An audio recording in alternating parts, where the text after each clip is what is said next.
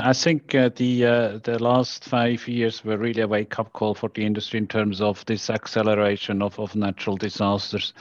And it's quite obvious that there is a link to climate change, to what happened to the industry, and the results, the profitability has not been great. So they really need to do something and to address the issues. They're basically forced to look into it and form an opinion and to improve their underwriting portfolio. So I think that's the positive side of the development, and the industry, insurance, but then in a wider sense, the whole financial industry has a big leverage, right, to accelerate to net zero.